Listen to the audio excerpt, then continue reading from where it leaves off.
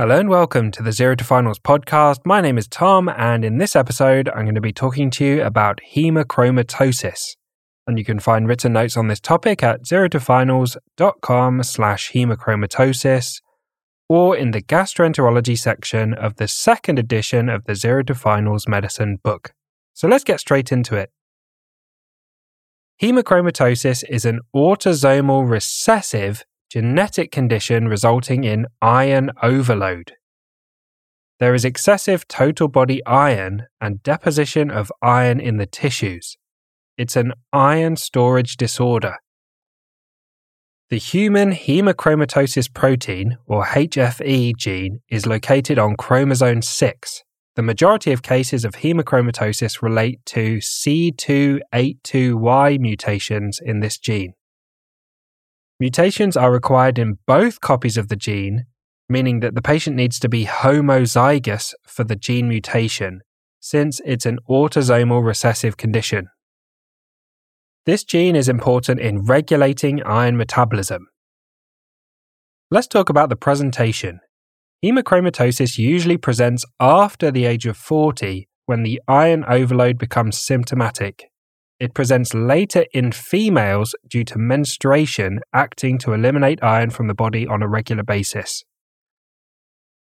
It presents with chronic tiredness, joint pain, pigmentation of the skin causing a bronze discoloration of the skin, testicular atrophy, erectile dysfunction, amenorrhea, which is the absence of periods in women, cognitive symptoms such as memory and mood disturbance, and hepatomegaly, which refers to an enlarged liver. Let's talk about the diagnosis. Serum ferritin is the initial investigation. The causes of a raised ferritin are haemochromatosis, infections, and it's an acute phase reactant, meaning that it goes up with acute inflammation or infection in the body, chronic alcohol consumption, non-alcoholic fatty liver disease, hepatitis C, and cancers. The transferrin saturation can help distinguish between a high ferritin that's caused by iron overload, where the transferrin saturation will be high, and a raised ferritin due to other causes, where the transferrin saturation will be normal. Genetic testing for mutations in the HFE gene are used when the serum ferritin and the transferrin saturation are both high. A liver biopsy with Pearl stain can be used to establish the iron concentration in the liver. Genetic testing means that a liver biopsy is not usually necessary to establish a diagnosis. Liver biopsy can be helpful to stage fibrosis and exclude other liver pathology. An MRI scan can be used to give a detailed picture of the liver and quantify the iron concentration inside the liver, without having to have a biopsy. Let's go through the complications. Haemochromatosis has a long list of complications.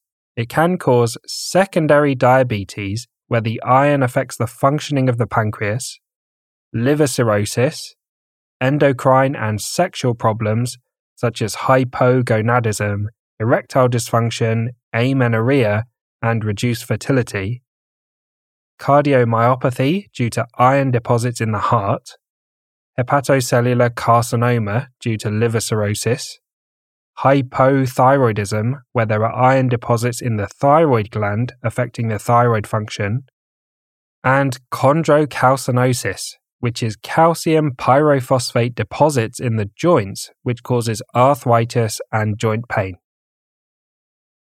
Finally, let's talk about management. The mainstay of management is venesection, which is regularly removing blood to remove the excess iron. Initially, venesection is performed weekly to get the iron levels under control. Management also involves monitoring the serum ferritin and monitoring and treating complications. So thanks for listening to this episode on haemochromatosis. As always, a big thank you to Harry Watchman for perfectly editing the podcast. And I hope you join us for the next episode where we'll talk about Wilson's disease.